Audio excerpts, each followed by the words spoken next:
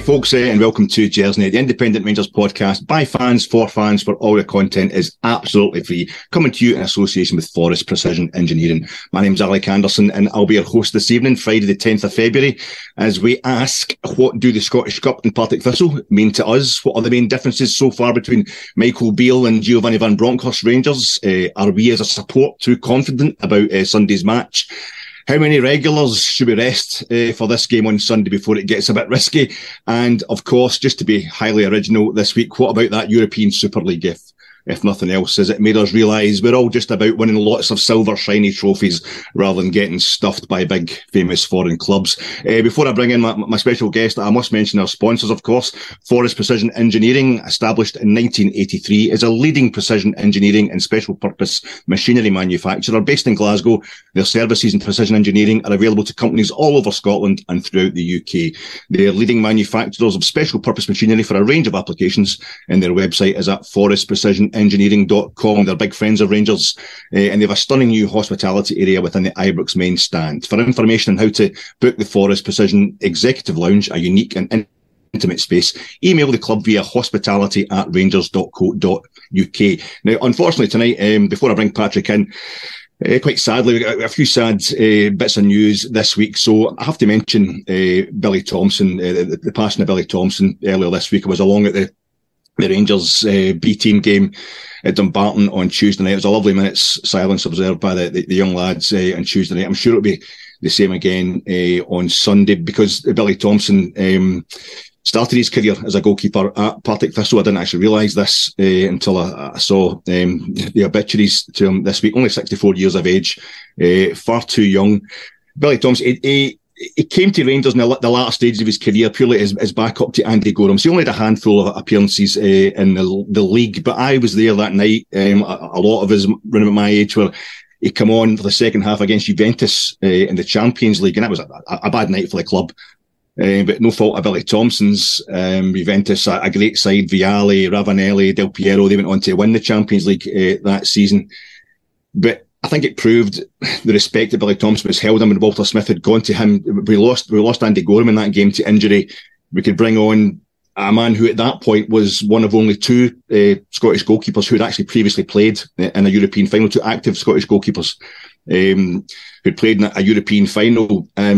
Billy Thompson, when I was growing up, I was a kid. I was maybe 10, 11. He's in his early 20s. I primarily remember him as a keeper with St Mirren and then Dundee United. And he played in the UEFA Cup final with United in 1987. He actually made his name and a good European run for that great St Mirren team of the early 80s. And they played against the likes of Saint Etienne in Europe, and Billy Thompson acquitted himself brilliantly as always. Really sad to see him go. And as we know, he then went on to coach at Rangers, and he trained the likes of Stefan Klos and Alan McGregor, who I think along with Andy Gorham and Chris Woods are probably two of the greatest goalkeepers I've ever seen in my life. So a fantastic effect in all of Scottish football, and a really sad loss. And just on behalf of everybody at Jersey, we'd like to pass on our condolences to the Thompson family. And also have to say that the death of John McMillan, the former president of the Rangers Supporters Association, later on this week, he was 89, John, when he passed away. Really sad news, and everything the club's been through and this century, really, particularly around about 2012. There's a lot of people coming forward, myself included, wanting to have our say, supposedly on behalf of the entire Rangers support. But I think there was only one man who really all Rangers supporters were glad to be represented by, proud to be represented by, and that was John McMillan. He come across as a really down-to-earth man. He saw the more as a duty and a responsibility, very, very humble. When he was talking in behalf of Rangers, it certainly wasn't part of any kind of profile-raising agenda he might have had, like a lot of the people who've been talking on behalf of Rangers over the last few years. And he was pretty much the epitome of everything that a Rangers supporter should be. So it was really sad news there. And I'm sorry to have to start like that, but it's been that kind of week. So it's great for me as an old boy who's been hit hard by the passing of a few familiar figures this week, to be able to introduce Patrick Kasky, a man whose youth is something I'm going to be really self-conscious about all night and go on about endlessly, Patrick. So first things first, I see from trolling your Twitter account, you're a bit of a basketball fan. asked Stuart Weir about the NFL last week. I'm going to have to ask you about LeBron's NBA records. What did you think of that? No, fantastic. I think obviously he's a one-of-a-kind athlete. He's either 1A or 1B, depending on your take. And then probably your age, it's generational thing of best basketball player of all time, whether it's him or Michael Jordan. And then given, as we'll mention earlier, as we go on, Rangers in the mid-2010s wasn't great. The club was still the club, but there weren't exactly players you could idolize. So as someone trying to look for someone to look up to in an athletic capacity, LeBron was one of the guys who I looked up to personally because we didn't have the McCoys, so the Andy Gorhams, the Richard Guffs at the time. So you had to look outside of your sort of club you support and look to individuals. And I think he's probably the epitome of sort of a complete human being when it comes to both basketball and off the court. So I was very happy to see him play. I did not manage to wake up at 5 a.m. to watch it, but I did spend a good hour or two seeing all the great messages on Twitter afterwards. Oh, bro! Yeah, I'm just pretending that I know anything about basketball, Patrick, to make myself seem young and trendy, like I hang about with you. But it's I get what you're talking about. It actually goes back to Billy Thompson. When I was a kid, kind of growing up, Rangers were in a really bad phase mostly, and Billy Thompson used to come in. And something always annoys me. I don't know if you've seen this. Guys going about in the retro Rangers kits, and they wear that one from the kind of 78 to 82 period, which is the kind of multicoloured collar, kind of floppy collar and V-neck, which I think people think is really cool and kind of, you know, the epitome of kind of retro trendiness. But it always just fills me with horror because we were a terrible team at that point, and it was St Mirren and Dundee United were finishing above us in the league at that time. Billy Thompson would come out, and he had blonde hair, he's well over 6 foot, really lanky, wearing these super trendy Adidas kits that St Mirren and United had at that time. And I always thought, he looked kind of German, or so I think the highest compliment you can pay to anybody from Linwood, especially, is that they didn't look in any way Scottish. You know, he looked like kind of, and it was somebody you kind of looked up to and admired. So I definitely get the vibe there. And I've also got to ask you, obviously, I see you're a fan of the popular music. You know, as somebody who likes a bit of ragtime and the big band sound myself, you know, I would have to ask you, what did you think with Rangers tying up with the trendy kind of hipster cutting edge artist AC/DC? Did you like that? Or if not, would you have any recommendations yourself? No, this was something I was completely taken aback by. Not in terms of the collab. The collab kind of came out of nowhere. Obviously, there's the Scottish roots because obviously the original lead singer was Scottish, as far as I'm aware. But I thought people like my dad and my uncle, two things they love are Rangers. And I don't know if he loves AC/DC specifically, but I remember listening to a lot in the car that he and my mum would put on. So I thought people of his age and just general people would be very excited about the collab. It obviously would be a bit out there because it's a musician and a football club collab, but I still thought these were two things that probably hit the sort of, you look at social media algorithms for a lot of Rangers fans, AC/DC and Rangers will be two things that tick the boxes. And I thought perhaps the timing wasn't great. I think that's what most people were in gripes with. I don't think the designs were particularly bad. Castors had quite a few poor designs. I don't think these were bad per se. But I did think these would go down a bit better. As for artists to collab with, I'm not sure. I think we've seen there's 2 or 3 guys who've been signed up to play Edmondson House already, so you can get them as a good idea. The music I listen to will probably be frowned upon by the majority of the Rangers fans, and they probably wouldn't want to associate with the club. So we'll steer clear of me getting sort of advertising and sponsorship opportunities with musicians. Great, right? Yeah, I thought it was quite funny. We were having the arguments earlier in the season about Rangers continually bringing out more kits and monetising the fans, and I don't have kids, but I don't understand dads who feel obliged to buy their kids every kit that Rangers release. And I noticed that a lot of them were very, very quiet when it came to the AC/DC kit. I don't think they were rushing out to buy that one for the kids. But personally, I wrote to James Bisgrove. I thought if we're going to be represented by anybody, there's a man who's, as you say, much younger than the lead singer of AC/DC, tours Britain much more regularly than AC/DC, who've kind of betrayed Scotland and moved over to the penal colony over there. And I think the only reason that we haven't teamed up with Daniel O'Donnell, it must be down to, the Rangers board going back to their old habits. I mean, Daniel O'Donnell just releases so many albums every year. He's a total mainstay of the British music scene, and I think we've got to have a look at ourselves. I thought we'd get rid of all that with the signing of Maurice Johnson, but never mind. I'm going to try and get back onto planet Earth here. I'm enjoying myself too much, Patrick. Can't have a transfer and tactics guru like yourself on the programme without asking you what you think of Michael Beale's kind of vision and his blueprint and his progress so far. do you feel the squad, is looking good after the kind of January transfer? I mean, I think we're going to be talking about the January transfer window basically until the summer transfer window opens. I was asking Stuart about it last week, but I have to ask you, how do you think only one player of any kind of note leaving, only two coming in? How do you think this is fitting in with what Beale's trying to do? Yeah, I mean, we'll obviously discuss the January window until the summer window, but I think this January window can probably only be evaluated properly given time, and especially what we do in the summer. Because if we perhaps but delayed and deferred us going to buy a goalkeeper or a striker, or right winger on the basis that we found someone and they'd be better positioned to go and sign for us in the summer, fantastic. If it was on the basis that we couldn't find anyone and we have no idea what we're going to do in the summer, then that's a bit of a failure. So the two people we did bring in, happy with both. Raskin more so than Cantwell. Not to say Cantwell's not good and exciting, but I've just watched more of Raskin and written about him in the past, so that was nice to see.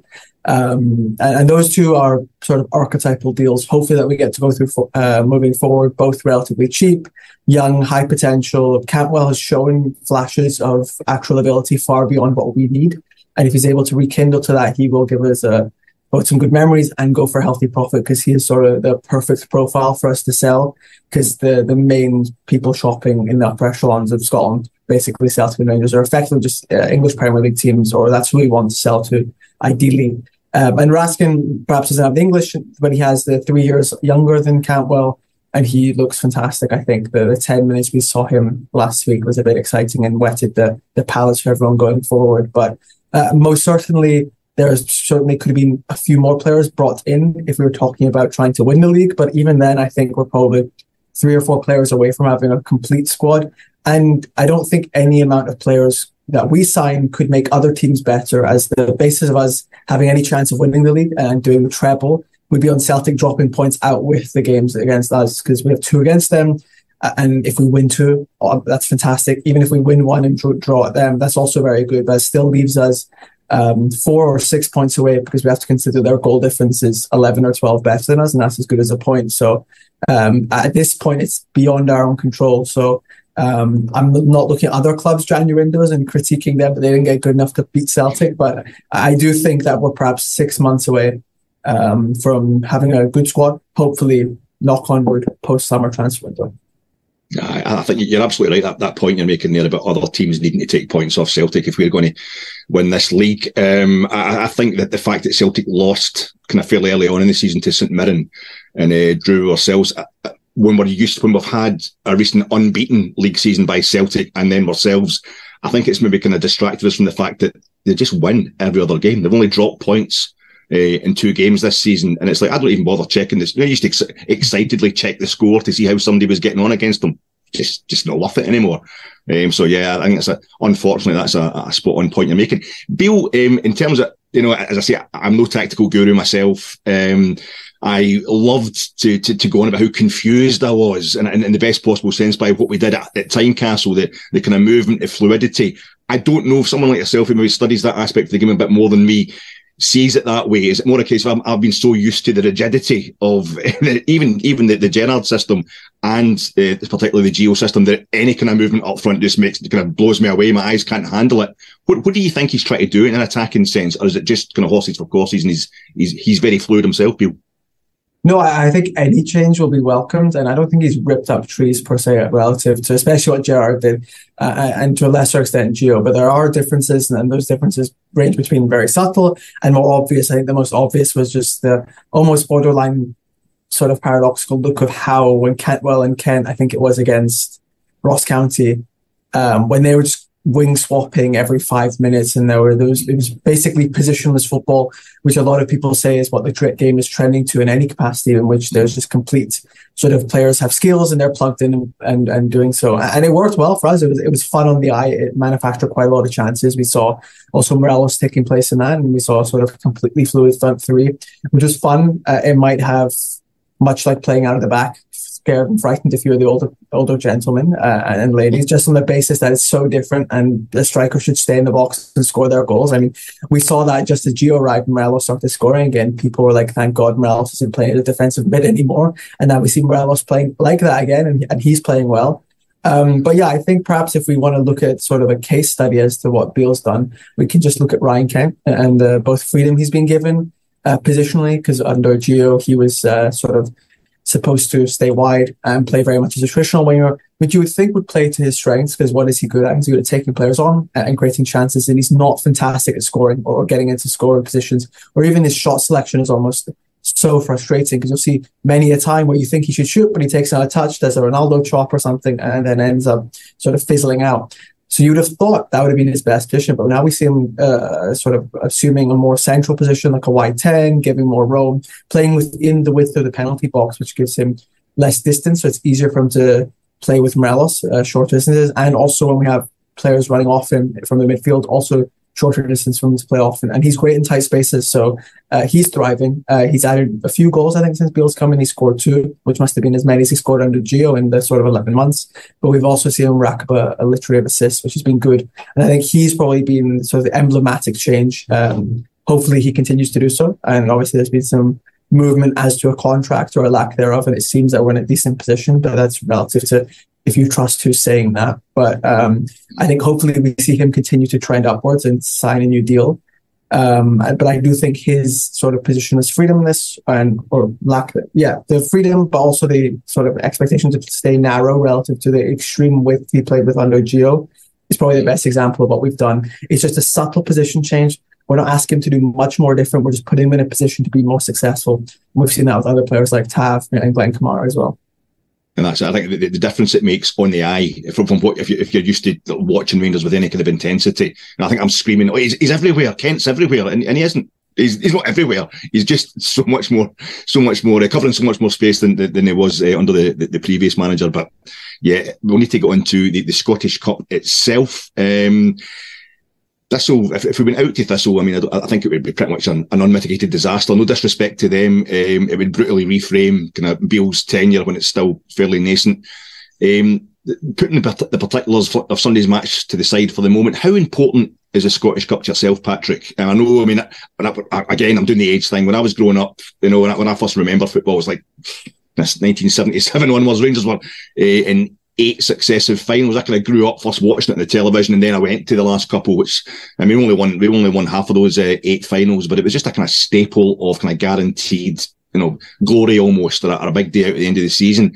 I'm imagining it's been different for yourself. So how important is the Scottish Cup to yourself, and how important should it be to Rangers, both historically and for this season? Yeah, I mean, my experience is probably a complete juxtaposition to the one you just mentioned, on the basis that it was almost a nothing for the vast majority. I think most people have a collective memory of football once they're sort of 10 or 11. Anything beyond that is just blurs and stuff like that. So I remember obviously 2009, but very subtle images of it. I was 7 at the time, so I don't actually remember watching the full game, but I remember obviously watching it back, the 9-men win, which was great. But after that, it's just a sort of collective patchwork of failure mixed in with relative success. Obviously, like 2 of my favourite football memories are semi-finals in the Scottish Cup, the Celtic 2-2 and the penalty win in 2015 it was. And last year, the Old Firm in the semi-finals, which I was lucky enough to go to because it was on the day after my birthday. So my flatmate and I were sat in the hospitality bit of Hampden, and that was quite fun.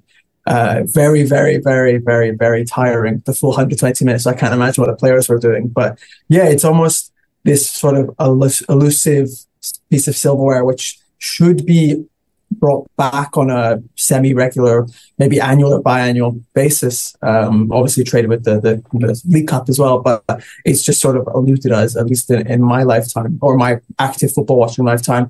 But we have been a bit more successful in the last few years, but ultimately has been sort of to our own heartbreak, where we've built up. We've got to a semi-final or a final, I think it was Aberdeen, where Lewis Ferguson scores the header in the 89th minute. That was either the Scottish Cup or the League Cup, but regardless, I think that's a good microcosm of our fate in the last few years.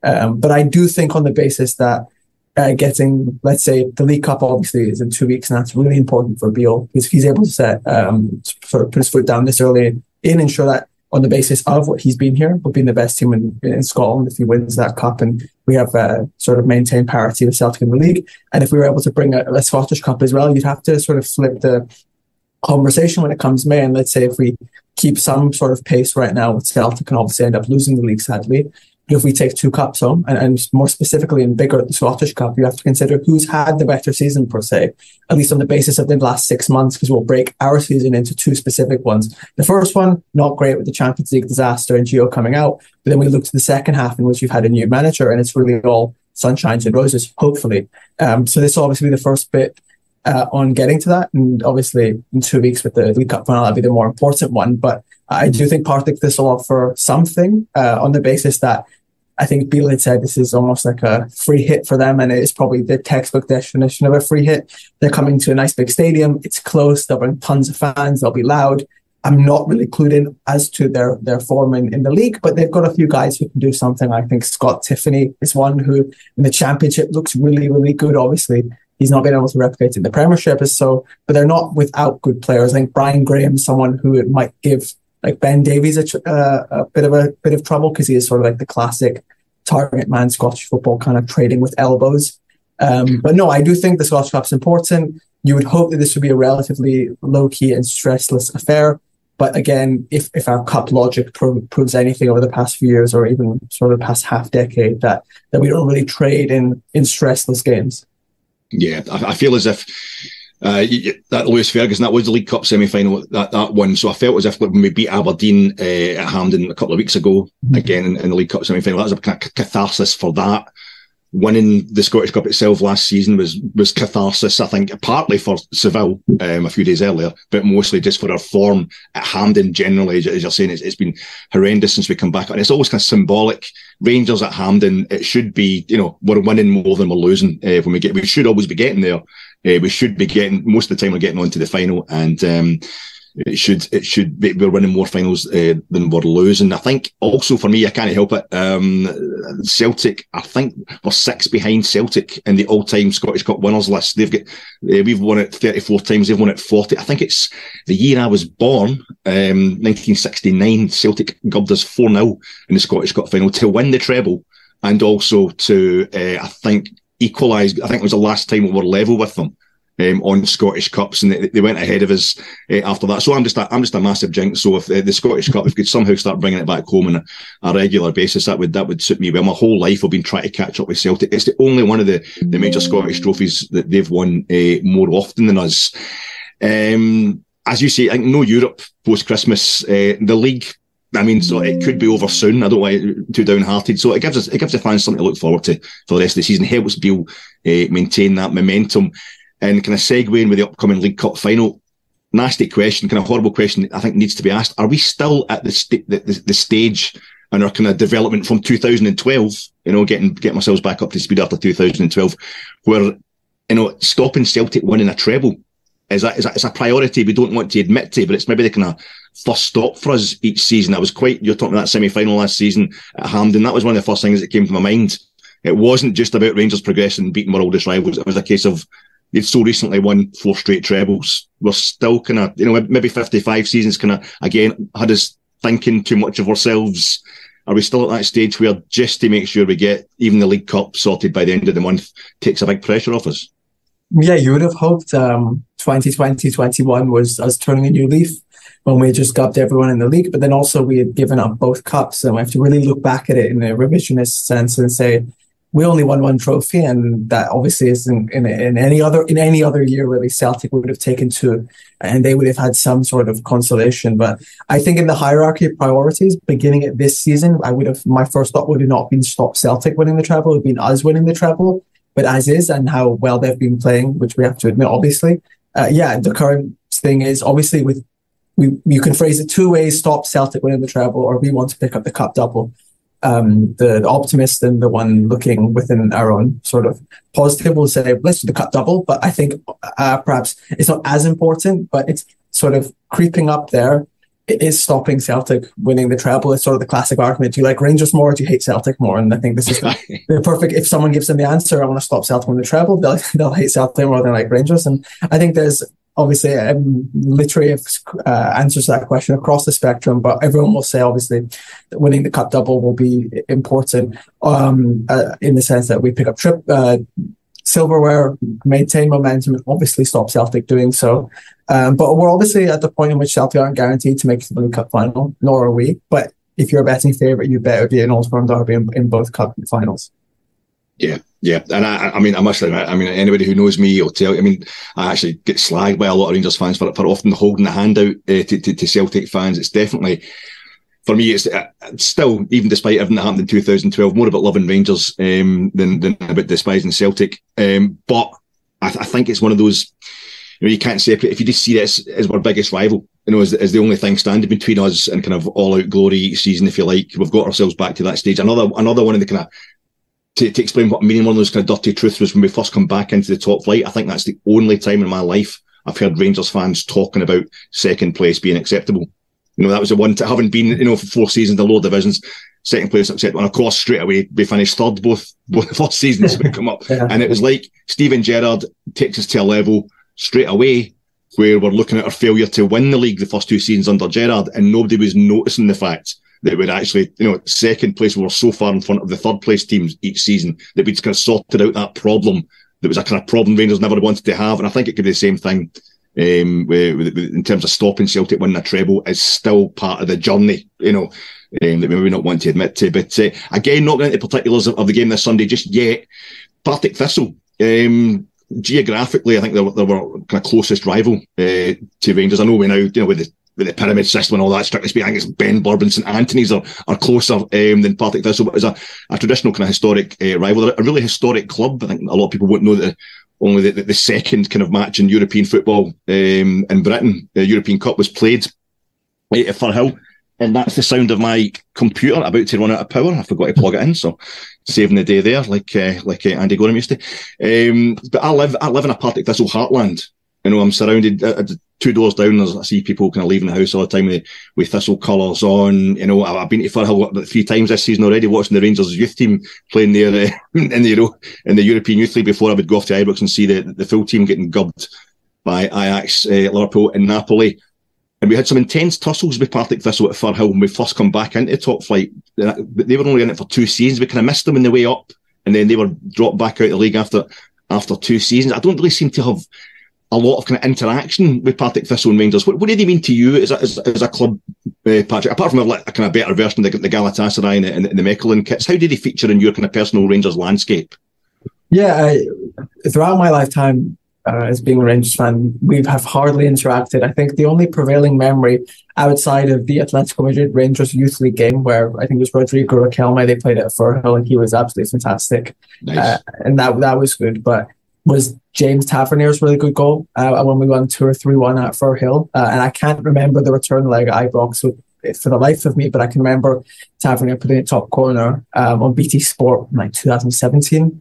Additionally, it was always a joke. Obviously, I grew up outside of Scotland, and people, when we play FIFA, would see Partick Thistle and think there was something to do with my name or I was from there. So that's probably the only interaction outside of Tavernier's top bins goal. But yeah, it's one of those clubs in which just have completely missed us in our climb up. I think Greenock and Morton are a good example, in which I don't think they hit us in any single capacity when we were going up the league table, and they missed out on thousands of pounds doing so. So Partha's not to the same extent. I don't think we'll see them next season in the Premiership. I think they were touted to be one of the teams going for promotion in the Championship, but admittedly, we do have a really good title race in the Championship, and Queen's Park are top, so there might be a different Glasgow team to talk about soon. Exactly. I mean, that's Thistle. They're kind of 10 points behind another Glasgow team in Hoops, so that's we're only 9 points behind a much younger Glasgow team in Hoops, another team than Queen's Park. But I think to contrast the situation they're in just now ourselves, Thistle are kind of uncomfortable fourth in that Championship, but the teams behind them only 2 or 3 points behind them, so they're just hanging on to a promotion playoff spot. When they dropped out of the league in 2018, they dropped out of the top flight. They didn't show. They've never really looked like coming back. They've never been close to promotion. They've actually dropped down into League One controversially. They dropped down into League One. When the season was curtailed because of COVID. They made their way back up under Ian McCall. A man who knows his stuff. He's like kind of their manager's over kind of 25 years in the game. I saw Ian McCall scoring for Rangers against Andy Gorham. Andy Gorham playing for Hibs from the main stand. We beat Hibs 1-0. Absolute cracker of a goal by Ian McCall back in, I think it was 1988. So he knows Rangers. He played for the club. He knows them well. I think this worries me. But there is an attitude. I think it was coming out of Beale as well to a certain extent today, even though he was saying all the right things in the press conference. This game's kind of a formality. Is this a dangerous attitude? Is it the wrong attitude? But I feel as if, apart from maybe 55 season where we beat Cove, we hammered Cove, and then we beat Celtic at Ibrox, we then went on to go out to St Johnstone. We've been winning Scottish Cup games or League Cup games at Ibrox recently. The past kind of 5-6 years, we're rarely impressed at home in these games. So, are we wrong? It feels as if Sunday should be a kind of formality. Well, I think if we're looking at the club facing and player facing approach, that's never the right answer. Is that the game should be a formality? You and I can say it's a formality. Yeah. We can definitely tell to the opposition fans it's a formality at our own behest of us then losing and getting sort of pie in our face. But I understand why they're doing so. Obviously, you mentioned Partick Thistle aren't exactly in the best position. They're not in the worst position in the championship. And we've built up a nice piece of form. But even still, it's the nature of the cup. I think it's the English FA Cup line is the magic of the cup in which anything can happen. And stranger things have happened, but I do think perhaps if we look at our previous league or our previous cup games against lower league opposition in the past year, I forget who it was at the beginning of this season when we won 2-1, and it was an absolutely terrible game. Sakala played poorly, and then last year with Stirling Albion we won 3-0, but wasn't exactly the most comfortable. And in a way, it was decent. It was probably the prodigal return or performance of Aaron Ramsey, which we never saw again, and we saw Zukowski play for him to never put on probably a Rangers shirt again in his career. We did see it. It did happen. Yeah, outside of, I think it was the Cove Rangers 4-0, and we beat Falkirk quite easily. I think it was, and Bassi got his debut goal in the 55 season. We haven't, unless I'm missing, I probably will be missing some of the, maybe if we dropped someone quite substantially, but I don't think it's been to the sort of ease or the extent which we would hope so when we're taking on these lower league teams. And that's a compliment to them that they make it, perhaps not a game, but they make it not fully plain sailing. Partick Thistle, as we said, have some players of interest, but yeah, I think it's the only way we lose is if we probably play down to their level. We tinker with the squad a bit too much, although you would say that a team has sort of 1A or 1B in terms of the best squad in Scotland, probably 1B at this point, and I don't think many Rangers fans would disagree that Celtic's squad is on the whole slightly stronger, that we could probably perform any sort of concoction of 11 players who are sort of earning a wage at Rangers and put out a team that should handle Partick Thistle comfortably. Obviously, that was something we discussed is who's to play, but I think really it would be some sort of concoction of several failings and sort of death by 1,000 cuts for us to lose to Partick Thistle. And I think if anything, it would probably happen in the 90th minute and we'd all go home very sad. But I really don't see that universe happening in any capacity. I know. I think, as you were saying, they're bringing, so far it was 2,000 fans and it's 2,500 fans. And again, kind of having gone from Firhill 3 times this season to see us then stuffed at Ibrox in Europe, I'm taking a bit of that, kind of mood with me. Like, they're probably going to be the biggest away support we've seen at Ibrox this season after Liverpool. Probably the worst night ever had at Ibrox. It's a short journey for them. So nothing to lose. I think the last time we played them in the Scottish Cup, I think, was at 2007, 2008 when they... It was a draw. There's no replays this season, but it was we had to go back to Firhill, replay that season. We've actually played for Partick Thistle in the Scottish Cup final twice. Partick Thistle's only 2 Scottish Cup finals. They beat us in the first one, 1921, and it took us to a replay to narrowly beat them. The second time we met them was back in 1930. They're one of those clubs, I think St Johnstone, East Fife, St Mirren. There's maybe another who've won the Scottish Cup and the League Cup but haven't actually been champions of Scotland. There's definitely a bit of kind of heft about Thistle historically, and I just feel as if we've kind of struggled to put away sides who don't necessarily come at us, not just under Michael Beale recently, but obviously kind of the past couple of seasons. And I just feel as if they're not actually much worse than Ross County, who gave us the kind of the drop in standards from basically the kind of even the kind of 3rd, 4th place in the Premiership down to the middle of the Championship. There's probably not much of a drop in standard there. So I think there's potential there if we're not on it. And I think it was Queen of the South in the League Cup this season. We struggled. Yes, yeah. Dundee in the League Cup. That was a terrible game. Steve Davis scored early and we just looked like we couldn't wait to give it away thereafter. It was an awful game. But hopefully the Beale's going to have them champing at the bit. And on that, given the fact we don't kind of seem fit enough after it's been reported that Gio wasn't, giving them an intense enough kind of pre-season, I don't know, does everyone need to maintain a kind of builder match sharpness, this new kind of 1 game per week schedule? Do you think it's best that Nicholas Raskin is the only player we can get minutes into the legs of this? Should we be going out with a kind of full team to keep them sharp and maybe building them up for the League Cup final and for this game at Livingston, or should we be resting a few? What do you think? Yeah, I would definitely give, if we're looking at players who haven't been involved substantially in the last 2 or 3 game weeks, so Cantwell, on the basis that he arrived a few weeks earlier, we'll just say he's part of the embedded squad and sort of the first team rotation. Outside of that, yeah, I think Raskin has a future there, and he will, when he's up to fitness and up to sharp, I think he'll probably start. I think he's definitely of the quality to start. So I do think this is probably the perfect game to get him sort of his minutes to his legs, on the basis that he will see a lot of time on the ball, and that's the best thing for getting sort of readjusted to playing, is having your touches, playing with your teammates, because I would expect us to have upwards of 75, 80% of possession, maybe even.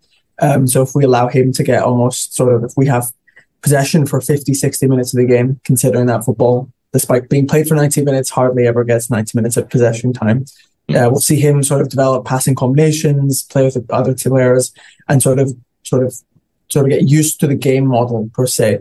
I think that'll be really important to see him play a full 90, but I wouldn't be surprised if he gets subbed off at 60 or 70 on the basis that people in the sports science department probably have some sort of formula on the basis of how much you've played, how much you've trained, what's the acceptable minute sort of percentage of the game they can play. Outside of that, I think if we look at other players, the strikers, it's a toss-up really. I think both would equally be likely to score. I think probably the one player who I wouldn't play in this game, and it's not a fitness concern, would probably be Sakala. I love Sakala, as many would probably find out if they follow me on Twitter. But I think he is not suited for the slow game at all, especially one which will probably set up with a 5-3-2 or something like that. Flood sort of just plays super deep, 2 low blocks or 2 blocks of 5 almost, low blocks, limited space between. And for as much as he is good on the ball, his skills aren't great when cramped in with 3 players around him just outside the penalty box. He's much better with an explosive game, which there's greater spaces between the lines in which he can penetrate. So I really don't think this is game. Inevitably, anyone who plays should do well, just on the basis that we are the better team, and Sakala could definitely play it and play well. I just think if we're looking at the sort of risk rewards, I think playing someone who's more akin and more sort of capable in tight spaces, playing quick interplay, that probably better suited to our fortunes. So one could say Scott Wright could be that. I think what would be nicer is Alex Lowry play a sort of prolonged cameo, that maybe not even a cameo, so it's more of a full 90-minute performance, as that's someone who is always want to see play, much like all the Rangers Academy products. But I think Scott Wright or Lowry instead of Sakala could be fine. Tillman on the right, I don't think he's best on the right, and he's playing really well, so I'd rather keep him central where he's thriving. But outside of that, I think, again, you could put the 16 players, put them in a random number generator and generate it, and you probably won't get a wrong answer. Oh, you're right. The one that's getting me is John Lundstrom's out. I was confirmed by Beale in the presser today. Lundstrom is out for now. And that 11th minute substitution last week against Ross County, when Lundstrom was injured and they brought on Tillman, we were all expecting it to be Sakala. That seemed, a lot of us had wanted, sorry, we thought it was going to be Kamara, beg your pardon, but a lot of us had been thinking, or not myself particularly, but I see a lot of the talk on Twitter had been, why do we need to go with 2 sitting, so to speak, against somebody like Ross County, who came out much more than they're given credit for. They came to kind of play in their own way last week. There was no, kind of deep block going on there. Do you think that this mean when bringing on Tillman instead of Kamara last week, a move that he says almost surprised himself, Beale, are we going to let Raskin play on his own as a kind of single pivot and as a 6 on his own at this stage of his career, at Ibrox, this stage of his fitness? I'm really kind of confused about what the options are going to be there. I would rather see him kind of babysat by Jack or Kamara on Saturday, on Sunday. But as you say, the way Thistle are much more likely to go, they're going much more likely to go to the kind of low block than Ross County were. Do you think maybe just Raskin on his own and as a kind of sitter, and then it's all out attack from everybody else?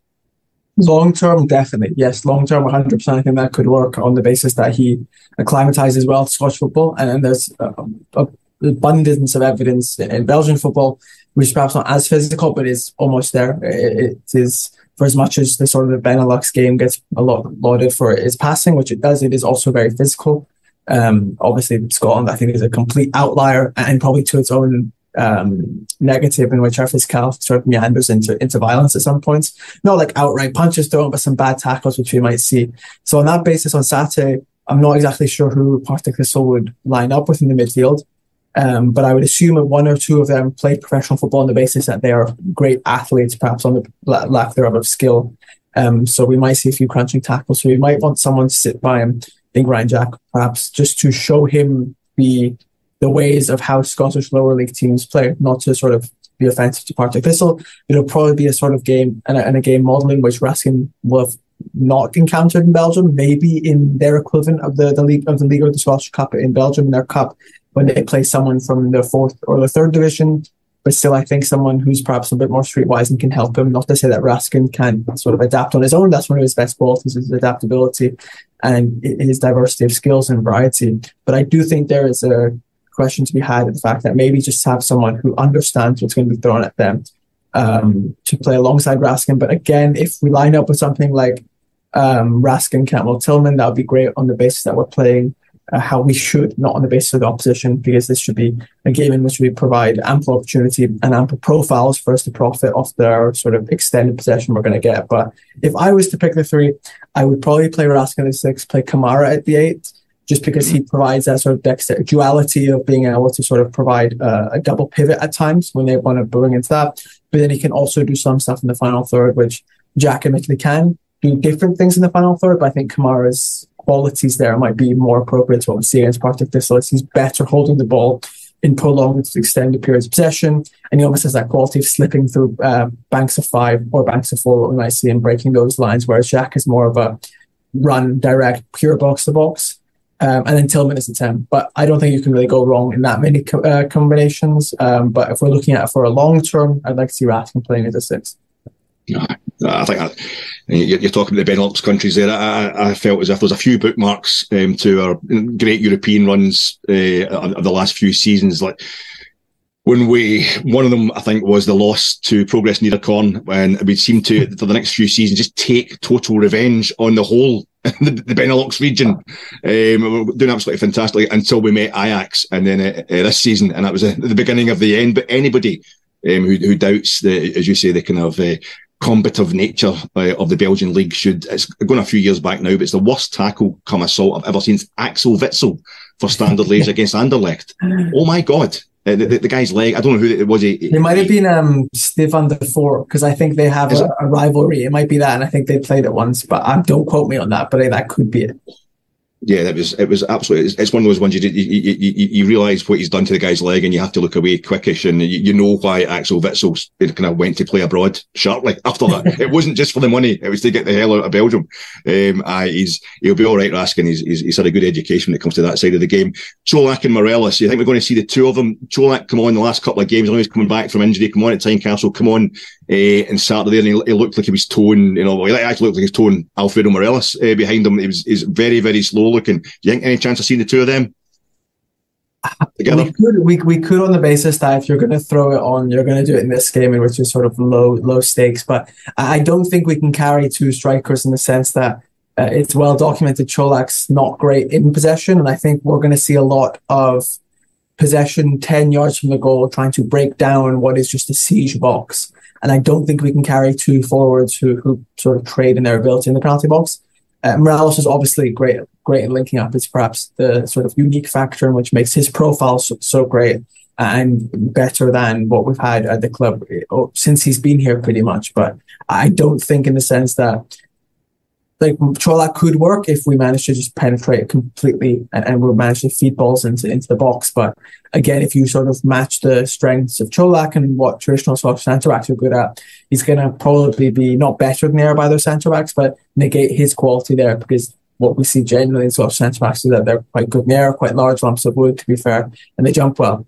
So I don't think in the fact that we're sort of negating one of his key skills, and that if we're going to ask him to drop deep and sort of interplay, as we've mentioned, with the full fluidity of the three when Cantwell, Kent and Morelos played, you're just going to set him up for failure. So I think if we're able, and our game plan is just load the box completely and cross the ball, which I don't think will be good against Partick Thistle, as our disparity in quality should be sort of best advantaged by playing through them, not over them.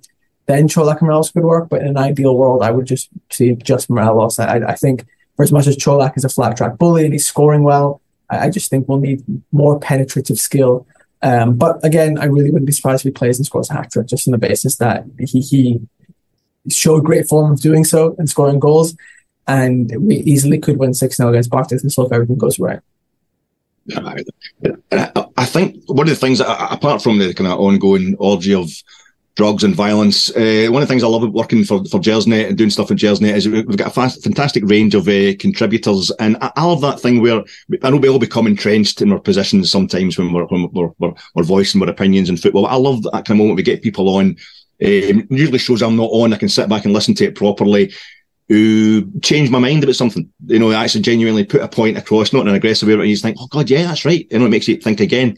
For instance, you're talking about Cantwell. I wasn't interested in signing Todd Cantwell, and then Dougie and Stuart Weir were on a show a few weeks ago, just basically kind of said, just common sense stuff, and they just totally convinced me. And I was like, yeah, and I'm really hoping that's going to continue to bear fruit. Their opinion was right and mine was wrong. But yourself and David Fraser, Patrick, one night you guys were on a pod. Again, I wasn't on it. I was listening to it, and I was getting to a stage I was quite happy with Borna Barisic. This is before the World Cup, and I was still thinking, no, Borna's getting back to being really useful. He's getting those crosses in. And yourself and David does this a lot. He just destroys, in the nicest possible way, he destroys a kind of preconception I've got by just hitting you with some hard facts. And you think, yeah, totally changes my thinking. You guys did the same. You make me feel kind of almost antediluvian, loving Borna. He's going to hit the byline and cross it style. Yilmaz, we know he's out for another 3 weeks, but you were saying, yourself and David were putting a great case as to why he should be ultimately preferred, not just an understudy to Borna. But now, since Borna's come back from the World Cup, he's a numbers machine. He's getting the goals now. He's been getting the assists. Are you any closer to changing your mind about that, or do you still think ultimately Yilmaz is going to come in and take over? And should? No, I haven't changed my mind, but I'm very happy to see Borna doing well. I think his style, in the sense that he is at best when he's playing well, a numbers machine, on the basis that he's probably one of the best crossers of the ball I've seen at Rangers and probably in general football, but he just struggles in most facets outside of that. So he is what we need now on our sort of in our wings and forwards, guys who just get numbers despite not playing that well, because he could put in a really poor game and still come out with an assist. Which is good to him, and it's good for his numbers. And ultimately, hopefully, the best case scenario is he's playing well, but he only has 18 months left in his contract. Hopefully someone reads the assist column on BBC Sports Stats and sees a guy who's got 9 assists and like, oh wow, we'll throw some money at him, because I do think we're best positioned to probably sell him in the summer and get any money back we can. Say thank you for I think he's had probably, you can say, 2.5 good seasons and 2.5 bad to mediocre seasons. I think that first one he had was absolutely terrible, and he scored the goal, the free kick against St. Mirren, and then became the sort of second coming of Roberto Carlos in the sense he was just sending balls, and every free kick he thought he was going to score. But I just do think on the basis of profiles, like you could have Borna playing at 10 out of 10, but the basis of what he does just doesn't fit per se as well as what Yilmaz does. In a 7 out of 10 Yilmaz position or performance is more mutually beneficial for the rest of the side in the basis of what he does, his tendencies and how that fits in with the greater tactical scheme than what Borna does. That's not to say Borna can't be successful in this Rangers team. We've seen him do it for 2.5 seasons, and specifically in the last couple of weeks, he's looked better. But I just do think on the basis of what Yilmaz does well, slip passes, penetrate the ball, make more advantage of the greater space, whereas Borna is very much Borna could be very good for any team in Scotland on the basis that every team will have 2 or 3 opportunities to cross the ball, play it wide, whereas Yilmaz is fit for the sort of high possession system in which we can extrude peak sort of value out of him. And I think what we'll see is hopefully once he returns, I don't think it'll be that quick per se to get him playing immediately, just because Borna's playing well. And if he starts in 3 weeks, he's probably 5 weeks from being completely match fit. I think we'll see the best of him, hopefully. I really hope towards the end of the season, but if not, after a good preseason. And we have to remember he's really, really incredibly young as well. So we've got the best part of what hopefully should be 4 years of his contract or whatever. But I do think the Borna situation will be one to have an eye on in the summer, because I wouldn't have been surprised last year if we let him go. But obviously, beyond what I probably would have suggested that we sold him last summer, it's good that we've kept on to him because Yilmaz has been injured. So we'd need someone to play there. So I wouldn't be surprised if he leaves in the summer, but if he continues to do so at his current form, we might have to question that. But I still am from in the Yilmaz camp, but I'm obviously biased by the fact that I watched him for 2 years before he came, and I'm a fan of Turkish football. So. Aye, and obviously our thoughts, obviously, with everybody in Turkey just now. A part of the world you know well, Patrick? Yes, it's not the part of Turkey I know very well, but I have a lot of colleagues and people I've written with who have friends and family in Hatay and Malatya, and have been sort of just completely paralyzed with anxiety and all that. So obviously we send our best wishes. If you can donate, there's a sort of literary of good GNOs to donate towards. It's sort of advised against donating to the government just because there is some sort of confusion as to what their motivations are, but I forget the name. But there's also a literary of footballers who are auctioning their football kits. So I think Merih Demiral, who's the Juventus centre-back, is auctioning his Messi signed jersey. So if someone has £100,000 to go and wants to sign Messi jersey and wants to give it to a good cause, there's examples of that. But if not, I think any money will be beneficial. And if not, just the support.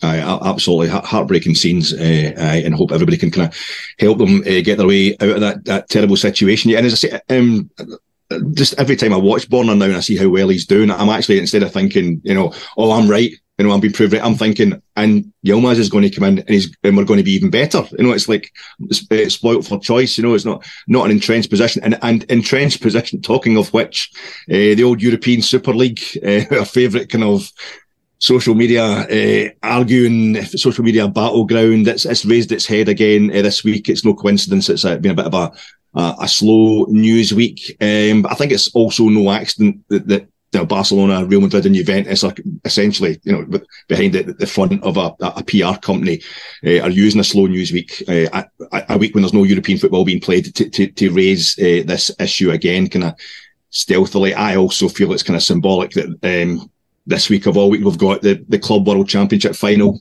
on Saturday night, featuring Real Madrid against not even an African side, or never mind a South American side, but against a Saudi Arabian side, as the Gulf state monies increasingly creeping into the game and kind of raising the top European clubs to the standards. I got Russian money under Abramovich and also American money as well, but to the standards that we kind of saw in American sport. And the NFL, we've got the Super Bowl this week, and I felt as if when the Super League was raised as an issue, properly a couple of years ago, I just thought it was inevitable, and we'd probably see a kind of situation where it was a bit like the history of the NFL, where it starts off two rival leagues, become two conferences subsumed under the kind of the umbrella of the NFL, the Super Bowl kind of brings them together. It was just going to maybe UEFA, the countries who, PSG and Bayern weren't interested, but they would eventually, end up getting taken over. But do you think it's an inevitability, Patrick? And what do you think Rangers' position is in all of this? I'm not sure if the European Super League is inevitable, but obviously we're shuffling in some capacity of the money and the competition dynamics will happen and is happening in the 2024-25 Swiss-style Champions League. I think it's what's being rebranded as, or that's the model. I haven't really looked at that even much. I think the Rangers position is that regardless of what happens, we'll be on the outside looking in. We might, on the basis of that we have a fantastic fan base and we've been rising up the European rankings, we might be invited to assume a position in the second tier or whatever, but it would purely be on the sort of making the numbers. So whatever we do from the sort of the people in Switzerland or wherever the Super League is based won't be thinking about Rangers when they're making their decisions, which is sad because I think clubs like Rangers and then across the continent and the world at our level are probably what makes football great. Teams in which they don't trade on sort of the necessity of trolling other fans and high quality signings and tons of money, but rather on just classic going to the games, making friends, and the sort of paternalistic ideals of football. Bring your son, and obviously daughters and mothers coming as well, but the traditional part of it and the sort of fraternal attitudes of it. So I don't think we're necessarily the case study, but I also don't want to sort of down anyone who wants to join it. I think it could be good. I'm a massive fan of the EuroLeague, which is the sort of Champions equivalent for basketball in Europe. And what they do is a league of 20 who plays each other twice or something like that. It's upwards of 30 games. And it's sort of a closed shop. There's 7 permanent members and then 5 members who have 10-year license. And then there's 6 who play in it for every year. And I really enjoy that. But I enjoy that on the basis that I don't support a European basketball team very much. I kind of like Fenerbahce just because of the football connections, but I have no real connection to any of the basketball teams. So I don't really care who plays. Obviously, I like to see the derbies. So when Real Madrid Barcelona play, it's fun, and Red Star and Partizan. So I'd love to see them there. But I'm there as a pure fan. So if I'm looking at the European Super League from that sort of casual fan who's living in the United States and doesn't have a local team sport, or is living in Saudi or in Singapore or in Japan, and they support their local team and then they're looking to European football, I can't blame them for wanting to see the best teams play. As for me, I'm not really fussed because whatever happens, as I said, we won't be the centre of attention in any capacity. I'm happy and I've loved the European football and our outputs for the last 5 years. And I have to understand that's probably an anomaly in the greater sense that we won't have such extended, not dominance, but success at that point. But I would like for it to just continue as it is. I don't see any reason to reinvent the wheel.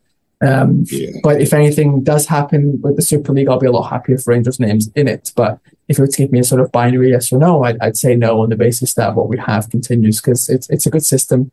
And European football generally has been ruined by money, and I don't see this as a sort of step towards that any more so than the Premier League getting $500 million a year or whatever is in the TV money. I feel the last proposal a couple of seasons ago, no relegation. That kind of reeked to me of the American the conferences, the franchise system.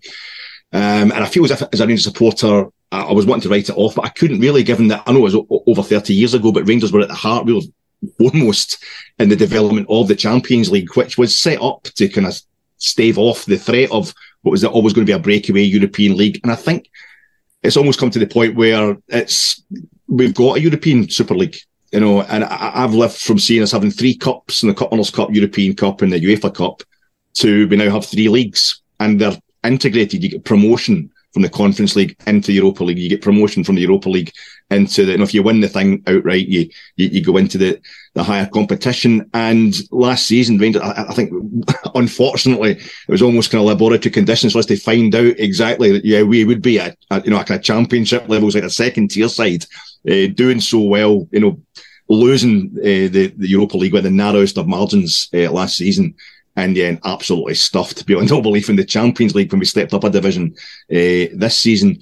But I think a thing that's highlighted to me, which I kind of offshoot of this discussion, even last season, on our way to only the 5th European final in our history, a lot of Rangers fans were kind of almost saw it as a distraction, like going hysterical with Thursday night at Ibrox and then going hysterical in a completely other way when we dropped 2 points to Motherwell the following Sunday, or dropped 2 points at Tannadice. It was almost as if they were more interested in winning domestic trophies than they were in European success. And this is something that's come up again just in a few days. I think it was just yesterday, actually, that it was raised again, European Super League as a possibility, that people would rather us winning Scottish trophies than playing at the kind of highest level in Europe. It seems to be a misunderstanding. I don't get it personally. I understand that aspect. Obviously, I want Rangers to win the league, win the Premiership. I want us to win, domestic cups. We've been talking about that. But is there a kind of misunderstanding, this kind of thing of, the amount that you win is better rather than the intrinsic value of what you're winning? It's almost like that meme Celtic fans were setting out a couple of seasons ago that St Johnstone had won the League Cup and the Scottish Cup, and that was better than us winning the league because it was 2 trophies rather than 1. Is this kind of raised a difficulty with the Rangers support and how they actually see their ambitions for Rangers? Yeah, I mean, as football fans, especially as Rangers fans, we're desensitized to success, obviously less so in the last few years. And we're all selfish and fickle, so we want to win what we're in, and when we're out of it, we want to pretend like that wasn't important, and the next one is more important. So let's say if we lose the League Cup, obviously hope not on, we will then be saying, obviously, the Scottish Cup is the more important cup, and if we could only win one, it would be the Scottish Cup. I personally, I don't think most people would agree with this. I think it's probably a wildly unpopular opinion. I had more fun in our European run last year than at any point during the 55 league run. So I'm also of a different sort of caliber, or not caliber, but background than most Rangers fans. And obviously with the 55 behind closed doors, that also sort of not dampened it, but obviously made a different dynamic to it. But my epitome and my favorite part of football is obviously I enjoy going to watch Scottish Premiership games, but for me, there's nothing better than a team coming from overseas to play and the vice versa. If you're getting to go to a different European city and play. But I equally understand why someone would love just the classic orthodoxy of winning the league. best team over the 38 games. But to me, I like going and playing against other teams in different countries. Obviously, that leads to less success in terms of trophies, but it's more relative success, as beating Dortmund versus winning the League Cup. Obviously, the League Cup provides you with a trophy. It goes down written in the embers of history, but the pure adulation and underdog nature of beating Dortmund to me was probably better than the League Cup in my opinion. And again, I know that will be wildly unpopular, but those are the sort of single events in history or in your lifetime that probably won't happen again, on the basis that we won't play that team again. We're not guaranteed to play them 4 times as we do in the league. And that is forever etched, and there might be banter between the clubs for years to come, like when we beat Galatasaray, and that sort of storyline after that imbued all over, and that would never happen in Scotland because we would have far too many times to rewrite that story. So I like the sort of distinct, almost patchwork nature of European football. But again, if you were to offer me sort of in 10 years straight 30 or 3 treble each season for 10 years of Scotland, or like 1 Europa Conference League trophy, I'd obviously pick the domestic success. It's all relative, and hopefully the best case scenario is we finally are able to mesh the season of the 55 win with the season after with European finals. But obviously that would be maybe a bit too much I'm asking for. No harm in asking for too much.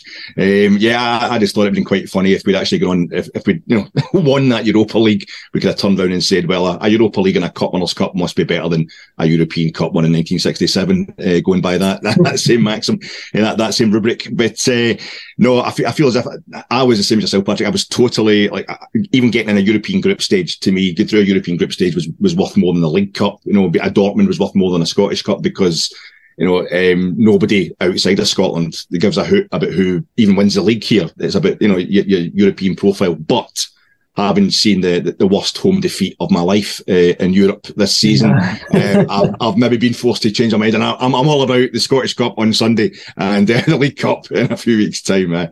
Listen, I better end it there. We've gone over the hour, folks. It's been an absolute pleasure talking to Patrick. A big thank you to him for his time and his highly enjoyable observations. And a massive thank you to all of you for watching and listening. Don't forget to give us a like and hit that subscribe bell if you like what we're doing here. And of course, we also have a fantastic Gers website, recently given a plush refurb, where you can engage and chat about tonight's pod and all other matters of Rangers on our friendly discussion forums, as well as dipping into a host of great articles penned by our esteemed band of contributors. I will be doing a bit of post-match reaction outside Ibrox after the game on Sunday, hopefully with Colin Armstrong. But Colin will have to get himself up the road pretty quickly, especially after the extra time and the penalties, from outside Ibrox, to get back home to host Sunday evening's main pod, where he'll be joined by John McCallum and Stuart Weir to review what is hopefully a great victory against Thistle on Sunday. But in the meantime, folks, thanks very much for joining us, and talk to you again soon. Good night.